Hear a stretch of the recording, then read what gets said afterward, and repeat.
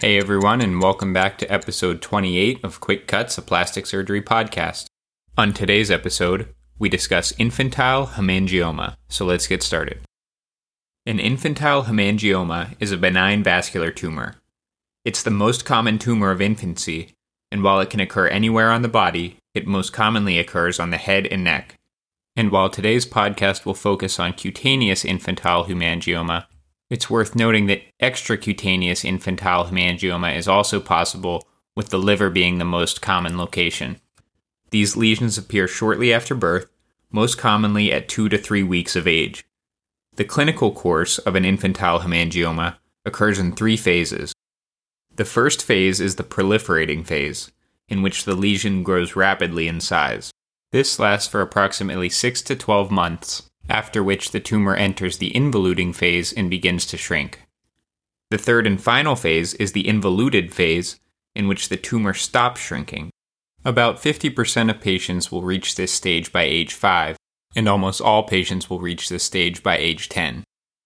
Approximately half of patients will experience total resolution of the lesion, while the other half may experience residual scarring, excess skin, fibroadipose tissue deposition, or telangiectasias. We'll talk next about the evaluation and management of the infantile hemangioma patient. In addition to taking a general medical, prenatal, and birth history, your focused history regarding the lesion should include when it was first identified, how it's changed over time in terms of size and appearance, and whether it's been associated with any additional symptoms such as ulceration or bleeding. On physical exam, you should evaluate the size, color, surface characteristics, and location of the lesion. Infantile hemangiomas tend to present as fleshy masses that may have a reddish or bluish hue depending on their depth. In some patients, presentation of the mass may actually be preceded by a patch of bruising or telangiectasias referred to as Harold patches. While the vast majority of infantile hemangiomas are diagnosed by history and clinical exam alone, Doppler ultrasonography can be used as a confirmatory study if there's uncertainty. These studies will demonstrate a high-flow, low arterial resistance lesion.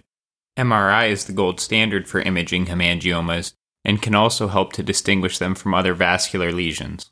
Unfortunately, this generally requires sedating the infant patient. Biopsy is reserved for rare cases where the diagnosis remains unclear despite exam and imaging studies.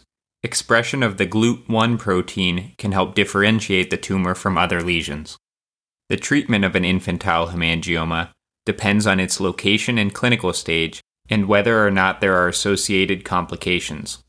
Because many hemangiomas will ultimately involute and resolve, observation is the appropriate first-line management for many of these lesions.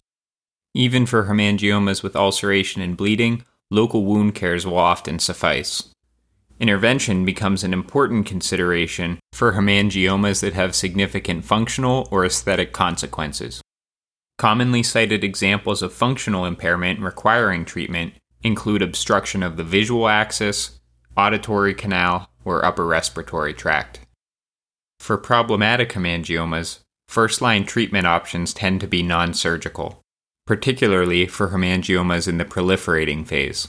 Oral beta blockers like Propranolol have emerged as a first-line treatment, with both systemic and intralesionally injected steroids existing as alternatives.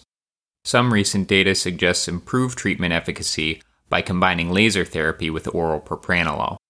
Topical therapy with Timolol has also been described for small superficial hemangiomas.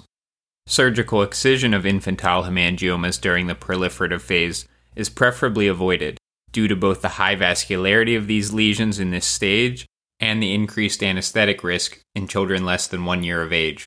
Early surgical intervention may still be required, however, if problematic hemangiomas fail to respond to non-operative interventions. Delayed surgical resection can also be performed after involution to address residual tissue or scarring and is associated with lower bleeding and anesthetic risks in comparison with early surgery. The complications related to untreated infantile hemangioma can depend on their location and associated functional impairment. An untreated hemangioma that obstructs the visual axis can result in deprivational amblyopia, and pressure on the cornea can even produce ulceration. Obstruction of the auditory canal can produce otitis externa, and subglottic hemangiomas can produce airway obstruction. And that ends our discussion on infantile hemangioma. I hope everyone's continuing to enjoy the podcast. Feel free to subscribe so you don't miss new episodes.